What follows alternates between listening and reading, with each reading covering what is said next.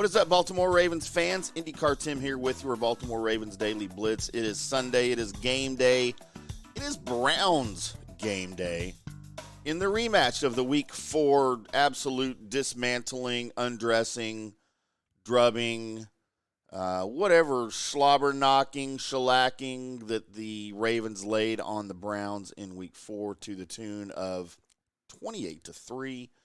And you know, there are some differences between this game and the next game. More on that to come. But it is the matchup between the 5-3 Browns and, of course, your 7-2 Ravens, who hold the best record in the AFC, tied with the best record in the AFC, and just one game back of the Eagles for the best team in the overall NFL. The betting line's gone all over the place on this one. Right now it stands at 6.5 towards Baltimore, of course. It opened, I think, at 4.5. The teams this year against the spread, the Browns are 5-3 against the spread. The Ravens are 6-3 against the spread. Of course, the all-time series here has been dominated by the Ravens, 36-13 since Baltimore became in existence after moving from Cleveland, of course, but we don't talk about that. The last time, again, we talked about the two teams met was Week 4 in Cleveland, and it was not pretty for the Browns. Everything went right for the Ravens in the 28-3 meeting. But as I mentioned, there are some differences in this game. And number one, we're talking about Browns quarterback Deshaun Watson. He missed the first matchup, of course, with a strained right shoulder. He's been in and out of the lineup, mostly out. He did return last week. He was not 100%, but his presence, of course, will give the Browns a little bit of a boost and a chance at doing something, although I'm not sure what they will do because right now, boys and girls, this Ravens team is a machine. Running back Keaton Mitchell for the Ravens, dealing with a hamstring, is expected to play. He's been dealing with that hamstring. He's sort of been in and out of practice, hasn't been 100% for a while. And before last week, he never had an NFL carry as the undrafted rookie free agent had 138 yards and a touchdown on 9 carries against Seattle. So he's shown he's got some explosiveness. He's shown he can carry the load when he needs to.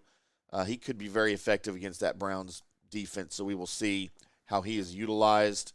Another key matchup you're going to want to watch for is Deshaun Watson against the Ravens pass rush because, good God Almighty, the Ravens pass rush is ridiculous. The Browns only had 3 points in their first matchup, of course, with the Ravens. It was without Watson, but you know he'll be stoked for this game against his buddy Lamar. Of course, he's facing a defense with a league high 35 sacks, so lots of possibilities here for the Ravens to get after Deshaun Watson early and often. As far as injuries go for the game today, the most latest update I have for the two teams, Browns will be without starting tackles Jedrick Willis Jr. and rookie DeJuan Jones. Willis is going to miss at least 4 games with his knee sprain sustained versus the Cardinals, while Jones, also with a shoulder and a knee, will sit out. So Cleveland will be very vulnerable with both of their starting offensive tackles out. Browns cornerback Greg Newsome missed time this week in practice. He is going to be questionable going into the game. My guess is that he's going to play. He sat out last week's game. Browns wide receiver Marquise Goodwin is in concussion protocol after taking a blow to the head against Arizona. And, of course, Ravens tackle Morgan Moses practiced a lot this week. He should be good to go.